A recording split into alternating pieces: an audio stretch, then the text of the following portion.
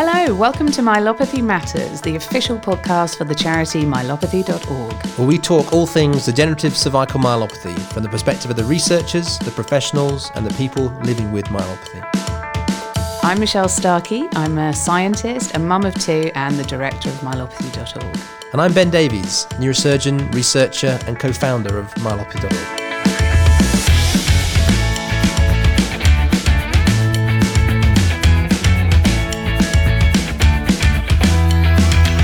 Welcome to anyone listening. I guess that isn't a question of anyone. We hope someone is listening. But this is the first ever myelopathy.org, we're calling Myelopathy Matters podcast. Yay! So I'm Ben, one of the founders of the charity, part-time neurosurgeon, part-time researcher in DCM, and I'm joined by my colleague from myelopathy.org and the research side in Michelle. Hi, I'm Michelle Starkey. I'm doing various things for myelopathy.org, but supposedly running it at the moment.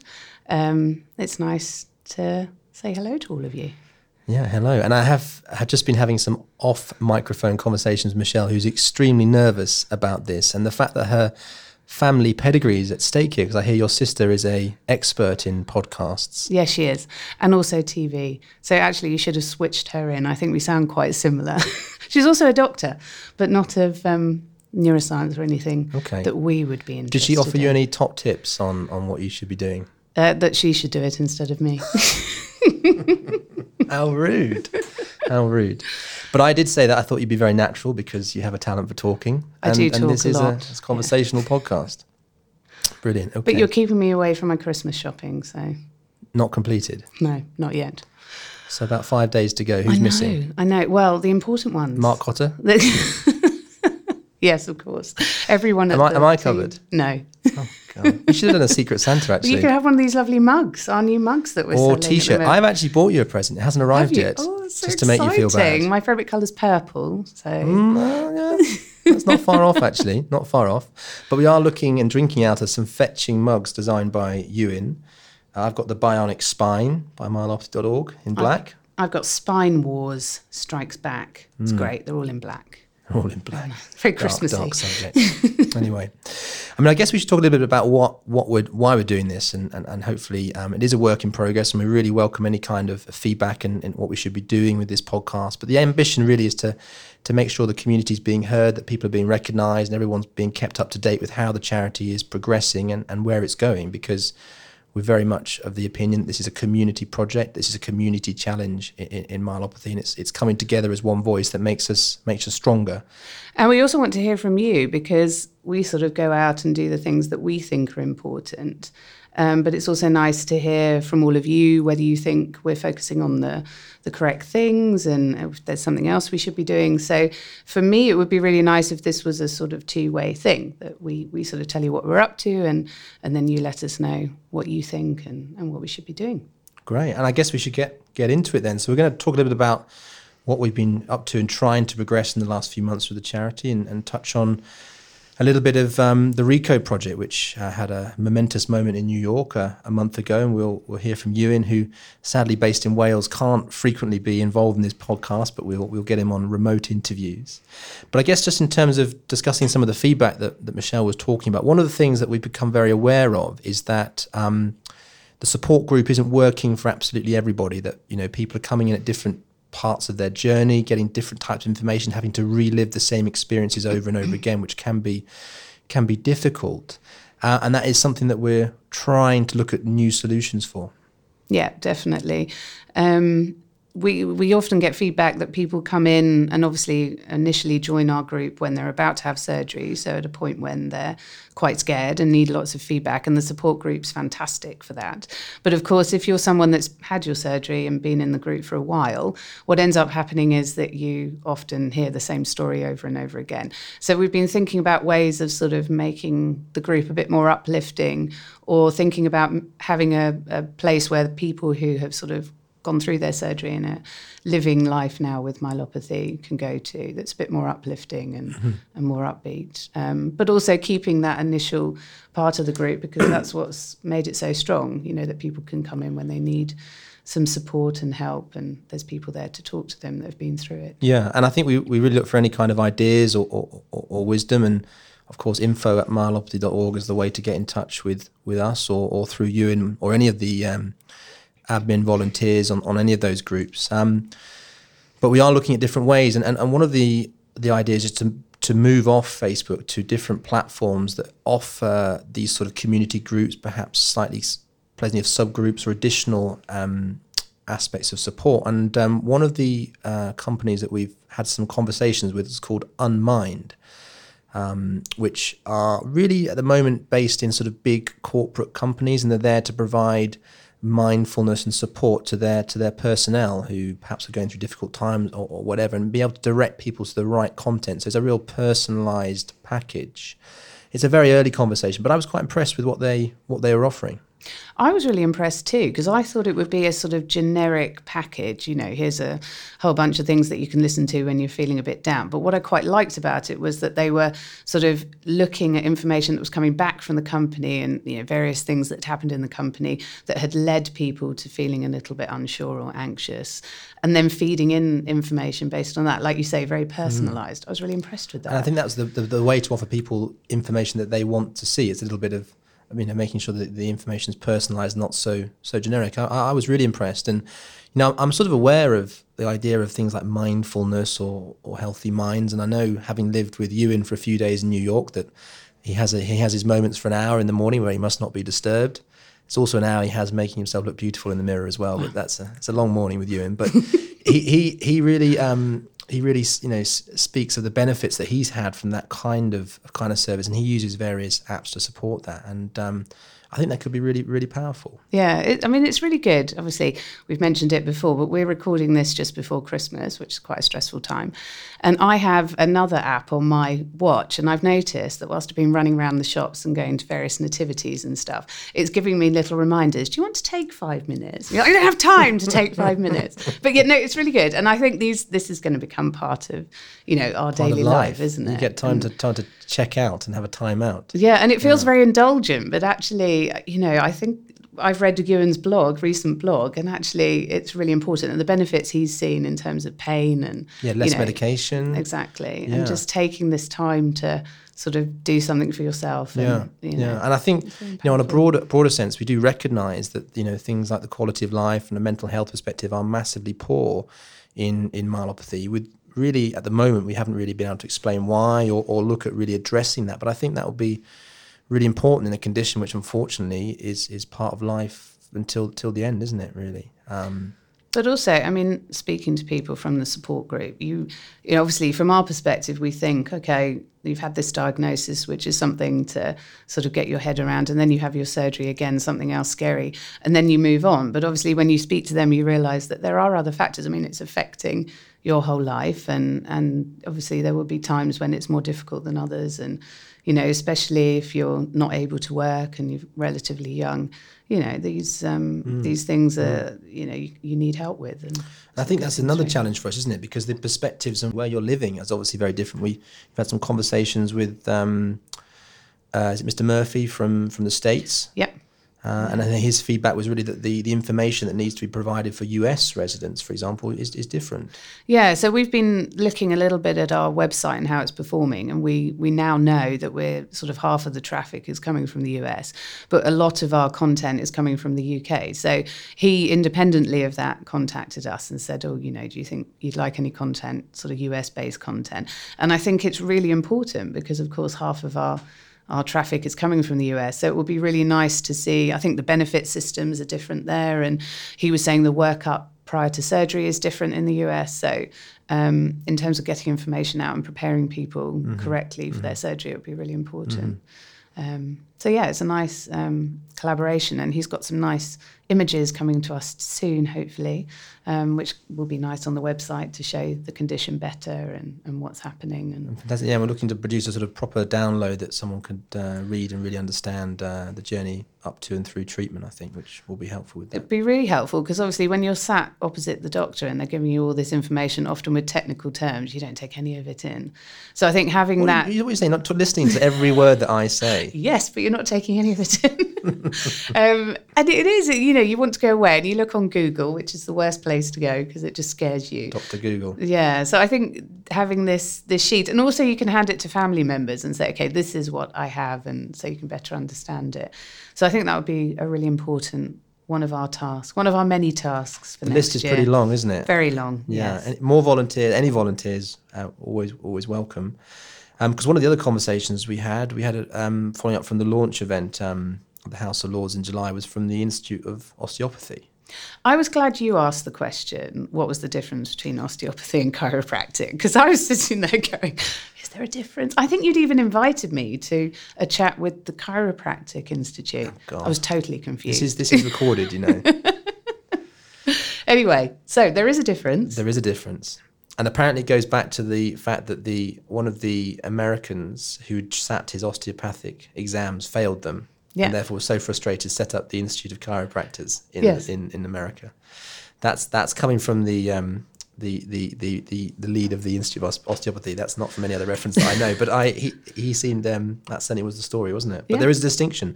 But I think interestingly, some of the information that I got from that conversation was that still both very well regulated.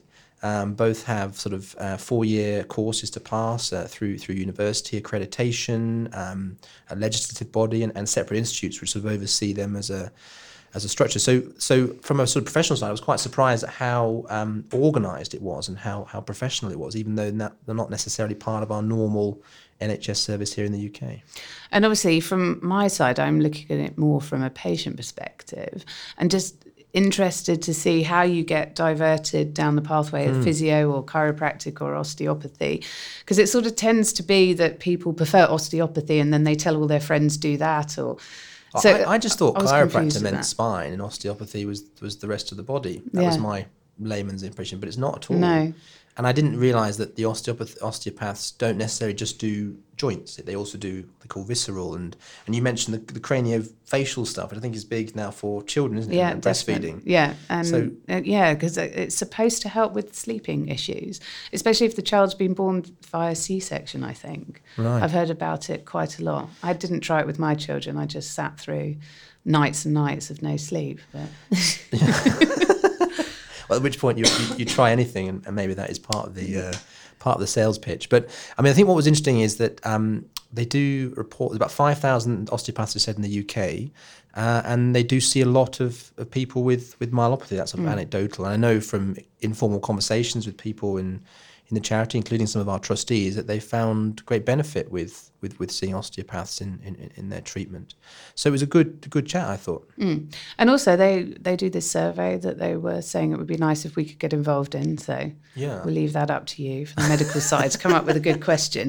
But I think, getting us involved in that type of thing, even though, it's not so many osteopaths, it would be really good to sort of highlight it there and say, this is a condition, this is something you might see, people might present to you with. And what to do with it. And they've invited us to talk at their annual conference next October, which I think would be a good opportunity to highlight myelopathy, because I think everyone can be quite dismissive of different types of approach and different types of ideas and different types of science, but I think fundamentally, as long as people are arriving at the correct diagnosis as soon as possible and dealing with it in the right way, I'm welcome to any kind of solutions. And I think and as a doctor, do you ever get involved in any of that, or do you do the surgery and then sort of just pass them off and expect they're going to be put down a certain pathway? I mean, I've no idea. Do you ever get feedback from your patients about what they've done and what worked? Very informally. And I think, because for so long it's been thought of about as a sort of allied professional, very distant or alternative medicine, and some people might even call it that. I think naturally through medical school and training you become, maybe you don't switch off to that kind of conversation a little bit, but we don't really. I mean, we focus very much on our own individual job lot, and I mean at the moment people with myelopathy get very limited additional care outside of really surgery, some occasional physiotherapy, the burden of medication that they try for different types of symptoms such as pain, but there is no real structured rehabilitation routinely used. There's no access to all of these other types of therapies. I mean, there was that blog written by by Delphine about hydrotherapy, which she had to go out and find and get access to, and found great benefit to, which I can understand. Warm water environment, low weight bearing, movement. She found great benefit from that, but that's not something that's routinely provided. You've got to really go out and search for this. So it seems that we don't really know what we're talking about, and people should get in touch and tell us what works, what for they've them. had, what works, Yeah. what they'd recommend. And how, and then we can start looking at whether or not some of these things work. Because one of the interesting angles from that conversation was how there seems to be a growing drive to have more osteopathy on the NHS or involved.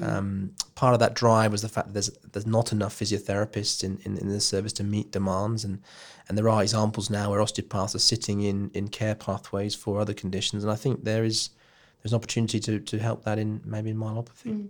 Anyway, work in progress, I suppose. But again, an interesting chat, and I look forward to seeing how that relationship develops.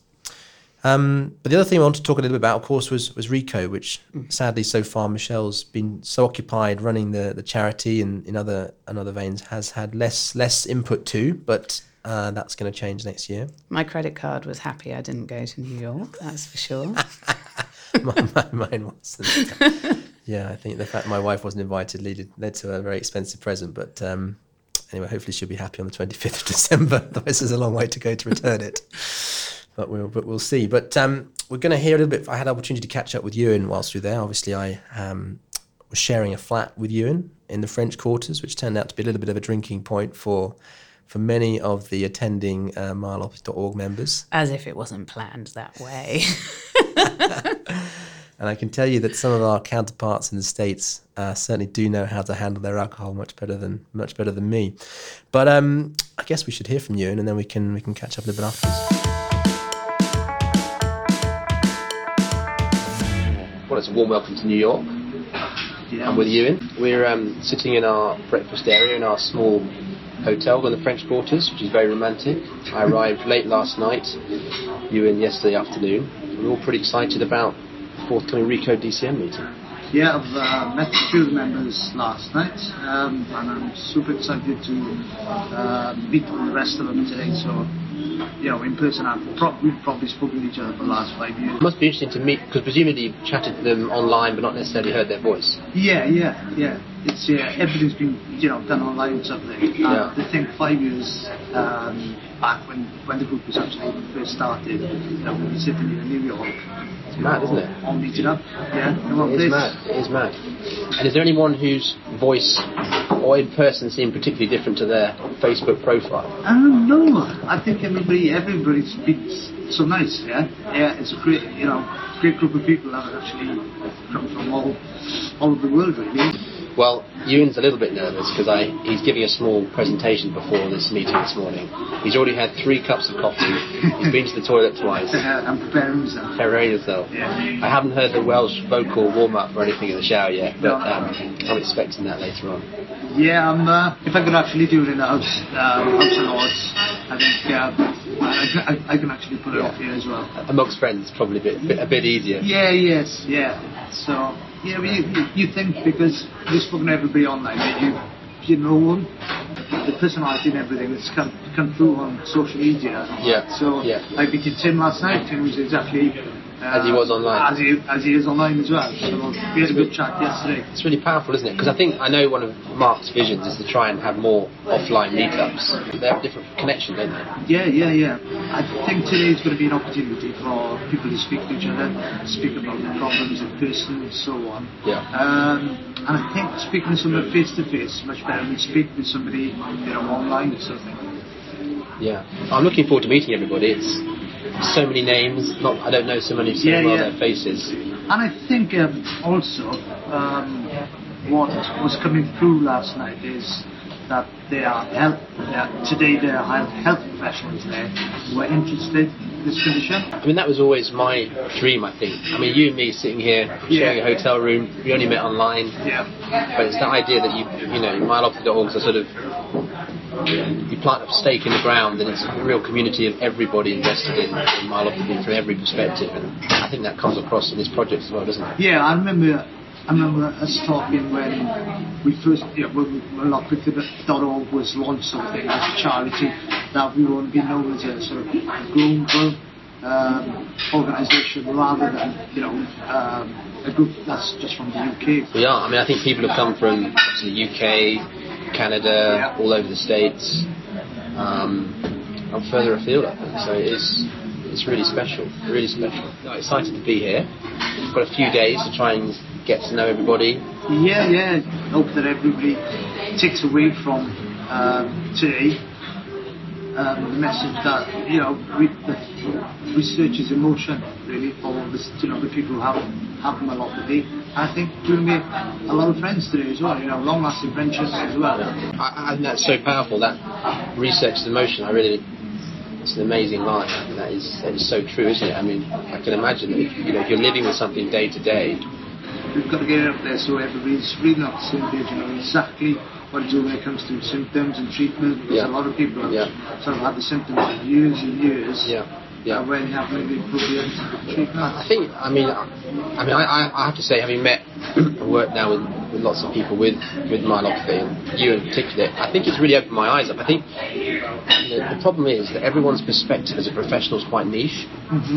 With a disease like this, you have so many people involved in the diagnosis and workup. You have a different group of people involved in the treatment, and a different group again involved in long-term care. So as a doctor, my perspective is quite focused to a part of this story, and the only person who's involved in the story from the start to the end is the person with myelopathy. And I think that perspective has not been recognised enough, and it means that when we describe the symptoms of myelopathy as a professional, I have a list which is very small. When I listen to you guys describe how it affects you, the list is enormous, and I think we need to reconcile that, definitely. We talk about just travelling, what you're going to do, you've got to pre-plan everything, travelling wise and things like that. It's a massive game changer, really. Yes, preparation is key when you have myelopathy. You probably need to think about getting into a taxi now. Stone, go and register for this meeting and get this long day underway. Final question, I guess. Is there a particular question at this stage that you really want to see in that top 10 research priority list? Something that we've sort of discussed is the mental health issues with myelopathy. But that will be my number one question I was thinking. Really. Well, let's see what comes in. You're obviously in a position to influence today. I'm simply spectating now, but we will look forward to what the outcome is.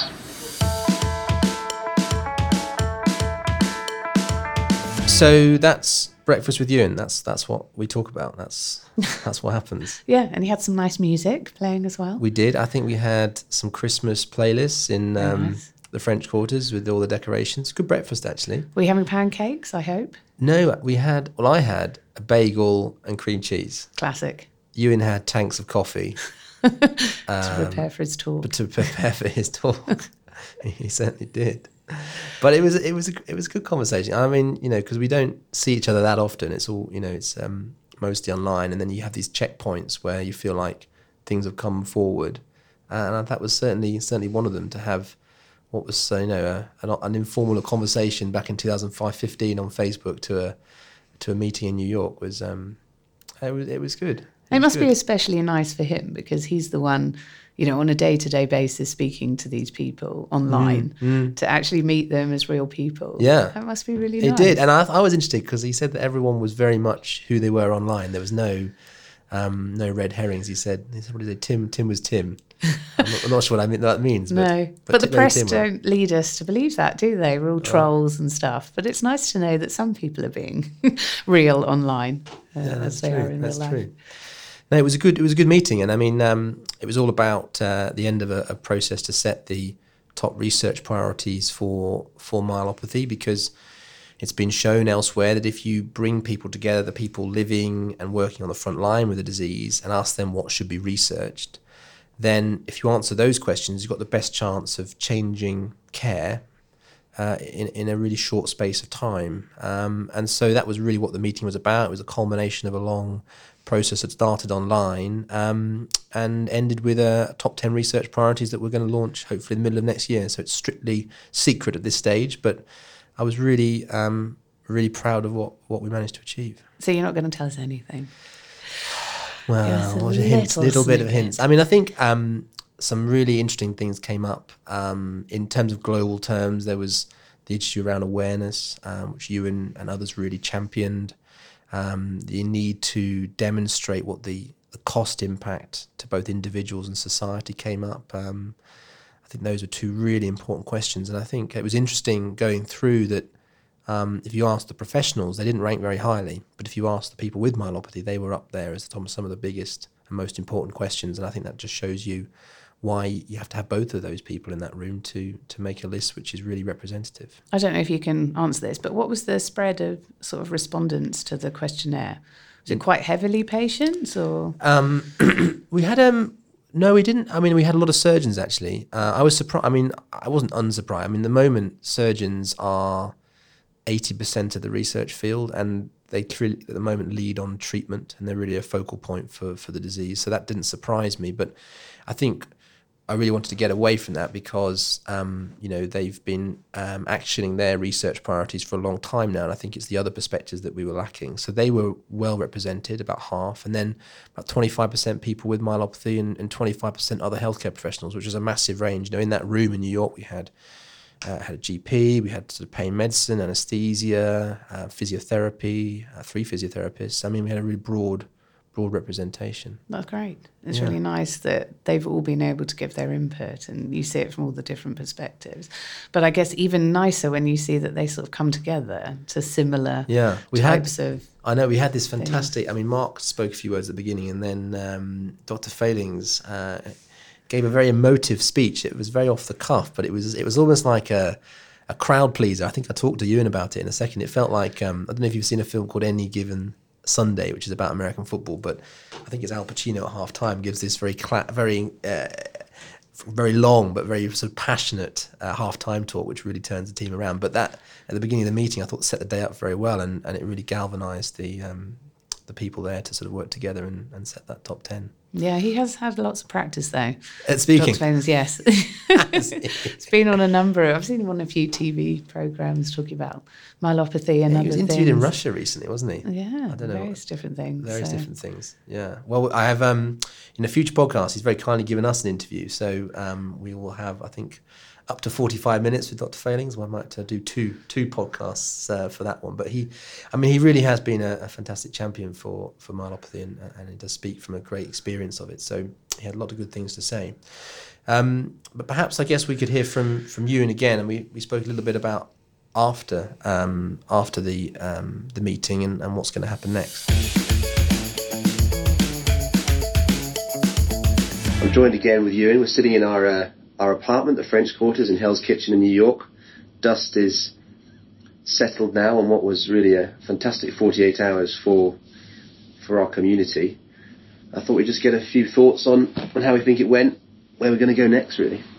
I think I'm still digesting it. Yeah? Yeah.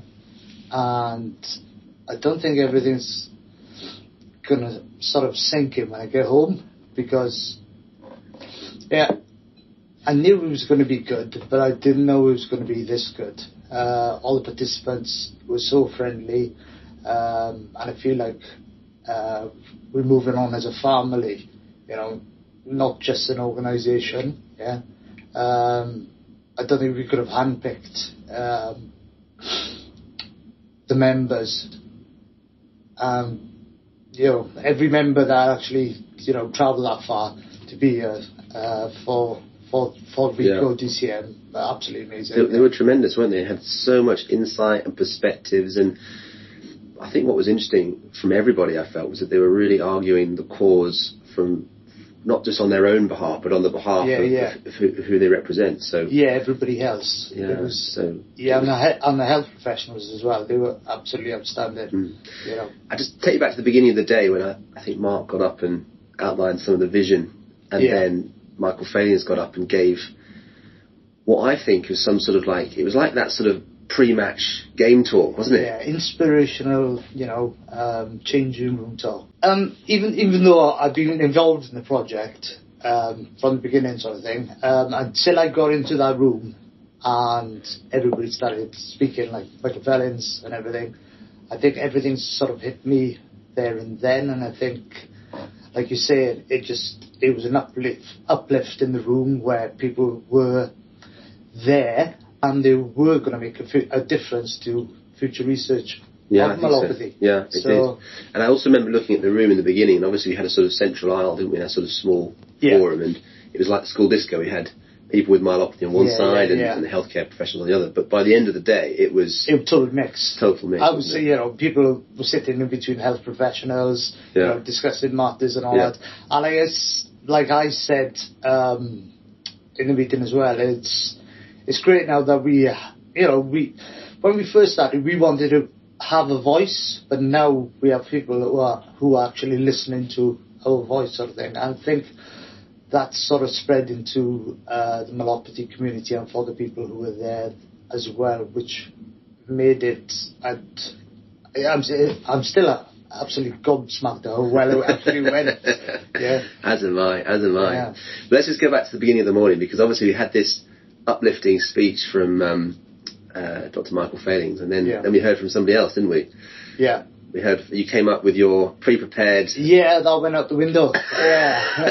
I had my pre-prepared speech, and I got that up there, and that went out the window, that did, completely. I just... it was quite really, really emotional to stand up there, look at people that I've probably spoken to for the last 5 years, and have them in the room, sort of thing.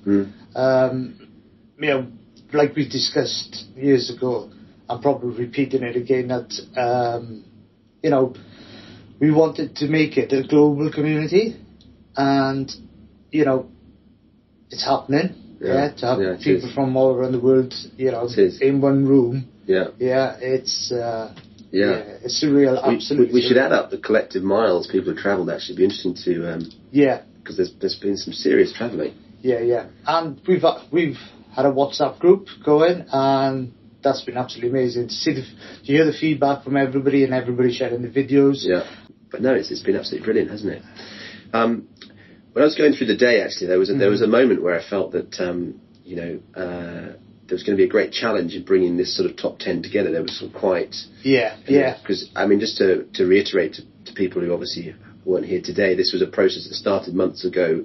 We've been working online to produce a shortlist, and then the start of the day, or so 2/3 of the day in the workshop, was about small workshop groups, wasn't it? So, different groups, and they were producing their top 10s, and then it sort of merged towards the end, wasn't it? But it did seem to come together, actually. Yes, it did. It was surprising. Right, number one for me was going to be sort of the social aspects of it. We were looking at the mental health sort of implications of myelopathy as well. So I'm glad that's in there, and of course the awareness Well, I'm totally with you. I mean, the socioeconomic question for me is a real issue when I try and talk and sell myelopathy to the sort of policy funding type people. Unless you can demonstrate real numbers and costs behind what you're trying to change, they just don't open the cash books, unfortunately.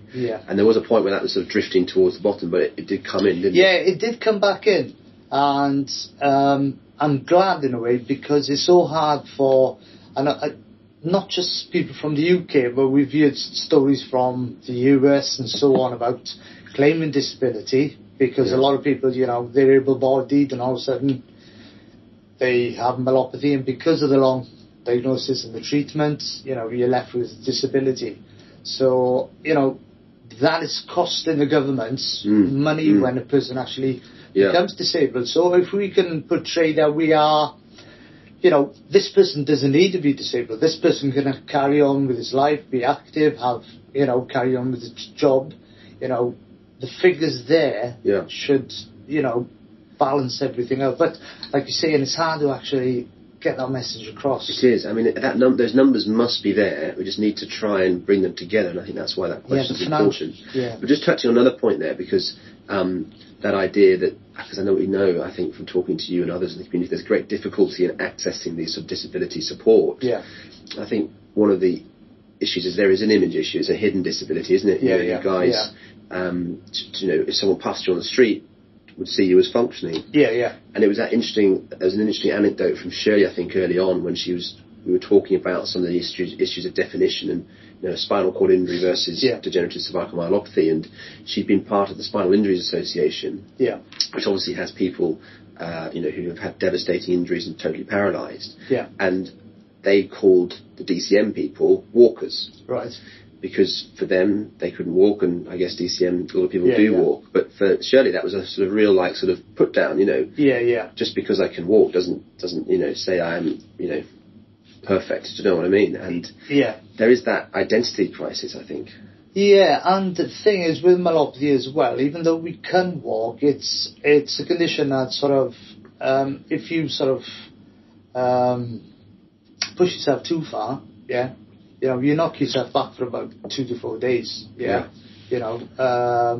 was actually interesting. That was a question. That was one of the 74 questions that could have been shortlisted. It didn't get that many votes, but I think that's a fascinating question because that is something that I, as a professional, never totally unaware of. Yeah. But I hear that from yourself and many, many other people. Yeah.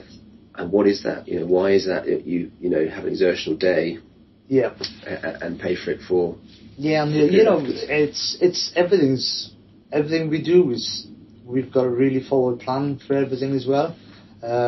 We can't really book things into the future because you don't know how you can feel in that day. So activities, social events, it's planning. Forward planning. It's really difficult. I'd be useless. I can barely plan. Yeah. The next day, as my wife will tell you, sets it tremendously. I'd be terrible. Yeah. Every aspect of the event has been absolutely brilliant. Even when we met up in the bar the night before, met some of the members and everything, and everybody's just gelled together. There hasn't been any awkward moments. No. Whatever. No. So from the pre-drinks the night before through to everything. And then all meeting up at the end. It's been absolutely mind-blowing, really. Yeah. No, I think there is something magical about New York, isn't it? Magic things do happen. It's probably one of their taglines, and hopefully this is another one of those magical things. Yeah, and hopefully, we can do some more in the future, and, it'd be great to meet more people of our community, and I think it gives the people who have actually participated in WeGo DCM a better understanding of what we want to do, what is our vision and so on. And I think for them to be there and be part of it, it really shows us something tangible. Yeah, something tangible. What is planned for the future? Yeah. I think we need to work harder on that. I think that's a good point, that connection between the community online and what the vision and what we're trying to do. Because I guess it can feel a little bit distant, perhaps small steps. Yeah. It's what they say, atomic steps, small steps, but big impact. Big impact. I think that's right. It's got to start somewhere. Yeah. So, 24 hours left or so. I hear that your kids are demanding. Yeah, I've got to go and get some toys for them now. Any ideas? I've been told. Yeah, I don't know what I'm going to buy. I've had a quick look at it, Times Square yesterday, Central Park. Absolutely amazing. It is, isn't it? Yeah, really nice. Central Park is enormous. Yeah. My calves are killing me today, so I'm probably going to suffer for the next 2 days. Well, you were chasing birds, weren't you, yesterday? Yeah, I was chasing birds, and we were feeding some friendly squirrels. And just for clarity, that was animal birds. That was the feathered kind. Yeah. But, although this morning we have had some tantrums from Ewan because he's been traipsing around the apartment trying to find his hairbrush. It's got AWOL, so I have to get a new one on my shopping list. On the shopping list. Yeah. Okay, great.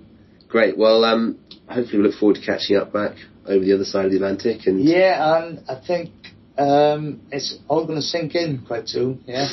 It's still a bit surreal at the moment. I've got to build on this momentum, I think. Look where we are now in New York. I know. We would never have thought of that 5 years ago. I'd never. Just by connecting on the Facebook. Internet. Yeah. It's some powerful thing, isn't it? I thought that when I was looking around the room, what the internet can do. Yeah. I mean, there are obviously problems with the internet. Yes, we know that. We know that. But Yeah. one of the things that I try and explain to people for something that has got absolutely so much lack of awareness is that we're starting to build that critical mass that we need to really shout louder enough to be heard. And I think that comes from the fact that everyone is working together. You know, whether you're a professional, you're someone who lives with myelopathy, you know someone with myelopathy. It's about coming together as one voice, I think, and the internet has enabled that, and things like this can crystallise from it. But Definitely. I hope it's the start of something pretty special. Yes, definitely. You're right there with the network and everything. We've had the opportunity to network with probably the top health professionals in the world, really, in their field. And I think in that light we should pay a special thanks to AO Spine. Because really they are the framework through which this has been possible. Yeah, they have that platform. Alessia, absolutely. I mean, there's so many thank yous to go out. We won't list that. We'll put it in the credits. Toto again, Toto. Brilliant, absolutely great. And I think we've won her over. I mean, that's an example of what you can do when you bring somebody in who doesn't know about myelopathy, and she's just identified with the problem and just the community. And she was saying to me, I think one of the unique things about the participants in the workshop, the people with myelopathy, is that we're already sort of a community. It wasn't like we were just random individuals thrown together to give their perspective. There's a community there. And it's a special atmosphere. Yeah, it's probably harder to get sort of individuals in a room who haven't actually sort of spoken to each other before. Like you're saying, because I always call it the myelopathy community. And after today, it's probably the myelopathy family. So that's how well we've actually connected, I think. I really think so. I think we've made some lifelong friends as well along the way, this trip. So I saw Rosie was inviting everyone to Palm Springs. Yes. We're putting satellites around the globe. Anyway, well, great to catch up in person again. I'm sure we'll do so again in the UK, and look forward to the next chapters. Bigger and better things, and watch its space, I think. Can you just say that again on recording now? What did you just say? I just said, honestly, the things you get me to do for this charity. All about pushing you out of the comfort zone. I'm permanently out of my comfort zone. But I'm enjoying it. That's where the most important and creative things happen. So it was a really nice recording. I think Ewan sounded really sort of emotional at the beginning. He did, didn't he? I mean, sweet. My dad's a passionate Welshman as well, and I think there's a strong character in a Welsh man of emotion. and he was emotional. Yeah, but it's a big thing for him. Like we were saying before, he's the person that sort of brought this together. So to actually meet these people, and I thought it was really nice, the bit you described when you said that initially, the people with myelopathy were sat on one side and the healthcare professionals on the other. And by the end, they were mixing, because that type of thing is just very difficult to do unless you're sat with each other. That's really nice. And I've never seen anything like it. I mean, it was everyone as a team. It was coming together of a team. It really was. And I think it's so powerful. I mean, we just need to get more and more people in the team, and I think it's a critical mass thing. Once we get a bigger team, we'll start to, more people hear us, and the team can continue to grow. I think it really, really is that, and I think the story and the passion and the power is all there, and all the ingredients are there. We just need to watch this story grow. Yeah, and I'd like to know the amount of miles you actually travelled, because you're going to have to justify that to Greta. That's our university costings. Nothing much gets past that accountant. No, that is true. That is true. And but there are, of course, many more miles to go. And the sort of long-term plan with Recode, obviously, there are other objectives that we've set ourselves to work on. But in terms of the top 10 research priorities, the ambition is to release those in about May of next year. And the reason to have a slight pause is that we need to build a framework around the priorities to really promote them. Because fundamentally, if we can set these challenges, these questions, but if no one listens to them or responds to them, then it's absolutely meaningless. So there's a lot of hard work being done now, but there's a lot more hard work to be done, and that's what's happening in the background, and hopefully we'll be ready to launch everything in its glory and follow up on that in the middle of next year. How does that happen? Is that through a publication or Well, it's a good question, isn't it? I mean, I think it's been a real lesson to me, actually. We were coming up to the New York meeting, and it suddenly dawned on me that we've got to get people to look and read this. Mm-hmm. And I was actually reading at the time the guidelines for treatment of myelopathy, which was a fantastic and enormous project, again done by AO Spine, which, to be honest, has had a limited response so far. And all they did really was publish it and present it at a spinal conference. And I realised that actually that's just not enough now. You've got to somehow cut through the noise and really get this to the people. And, we're trying to reach a community that are not currently listening to myelopathy, which is even more difficult. So it's why we're trying out lots of different things. So we are planning to have the publication, but alongside that want to have a special edition of the Global Spine Journal, which will really cover in detail each question, summarising where the evidence is at now and what sort of directions could be gone on. We're looking to appoint ambassadors for each question that can really champion those questions. We need to reach out to the international funding bodies and explain to them why they need to back these questions. So there's lots of different things going on to really try and make as much noise as possible, and being led by both professionals and people with myelopathy. So it's a lesson in knowledge translation, which I'm only starting now to realise how important it is. So I know I have a little bit of experience from the spinal injury side, different type of project, but, they went through this process of finding out what were the research priorities. And I think in my case, it was the results that actually led it, because they came out that actually people in wheelchairs are not so bothered about walking again because the wheelchair is quite a good solution. Whereas all the researchers were thinking, well, that's what we need to solve. And what came out was actually that, hand function is really important. And that was the area that I was interested in. So that was then picked up by everyone in our field, sort of working on that. And then, these papers were then published over and over again.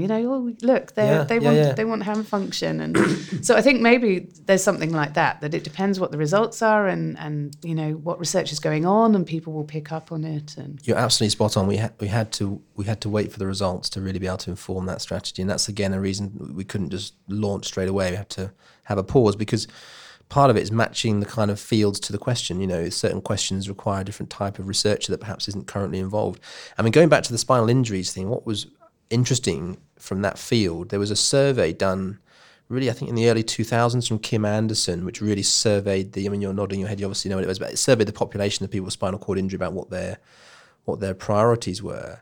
And I think that was one of the landmark moments when they realised that actually, young men, for example, who were heavily affected by spinal injury weren't so bothered by the fact that they were in a wheelchair, but they wanted to have some form of sexual function. Yeah. And that championed a whole new dynasty of research. And I highlight it really because we modelled a similar survey on that, which has only just been published in the BMJ Open, well, not quite yet, imminently, it's been accepted, which we'll share the results with you in the future. But it's, again, done through the myelopathy.org community, and identified that pain was the number one research recovery priority for people with myelopathy. And that was never really been measured before in myelopathy. So I think it's a lesson that you've got to ask these sort of questions, and otherwise the research ends up being misdirected. Absolutely. And in Kim Anderson's case, not only is she a brilliant researcher, but she's also in a wheelchair herself. So when she sits there and tells these are the important things that people in wheelchairs want, it hits harder, doesn't it? I think it does. Very powerful speaker. Yeah. But I mean, we've got challenges, because I think the spinal cord injury research field is enormous. It's well joined up in many ways, and there's a ready number of mouthpieces to serve them. Whereas in our field, we've got to make the mouthpieces before we can even get the message out there. So lots of work to do, lots of work for myelopathy.org and anyone else who's interested in promoting that message. And there's a website, right? So if people want to have a little bit more of a look about the project. We'll cover it here, we'll cover it at myelopathy.org, but there is the recode-dcm.com where people can turn their attention to, and more media outlets in the future, hopefully. And there's a nice cartoon on there, I think. I enjoyed explaining what you did. And hopefully there's another one in the offing. So plenty more material, plenty more interviews with Ewan to come, and others, hopefully to convey the story. Very nice. It's great. Looking forward to hearing those results in May. Yeah. We'll set our timers. We'll let you into a sneak peek, I think, before that, Michelle. But maybe not off the recording device. Anyway, that was the first take. We survived. We don't know if anyone's listening.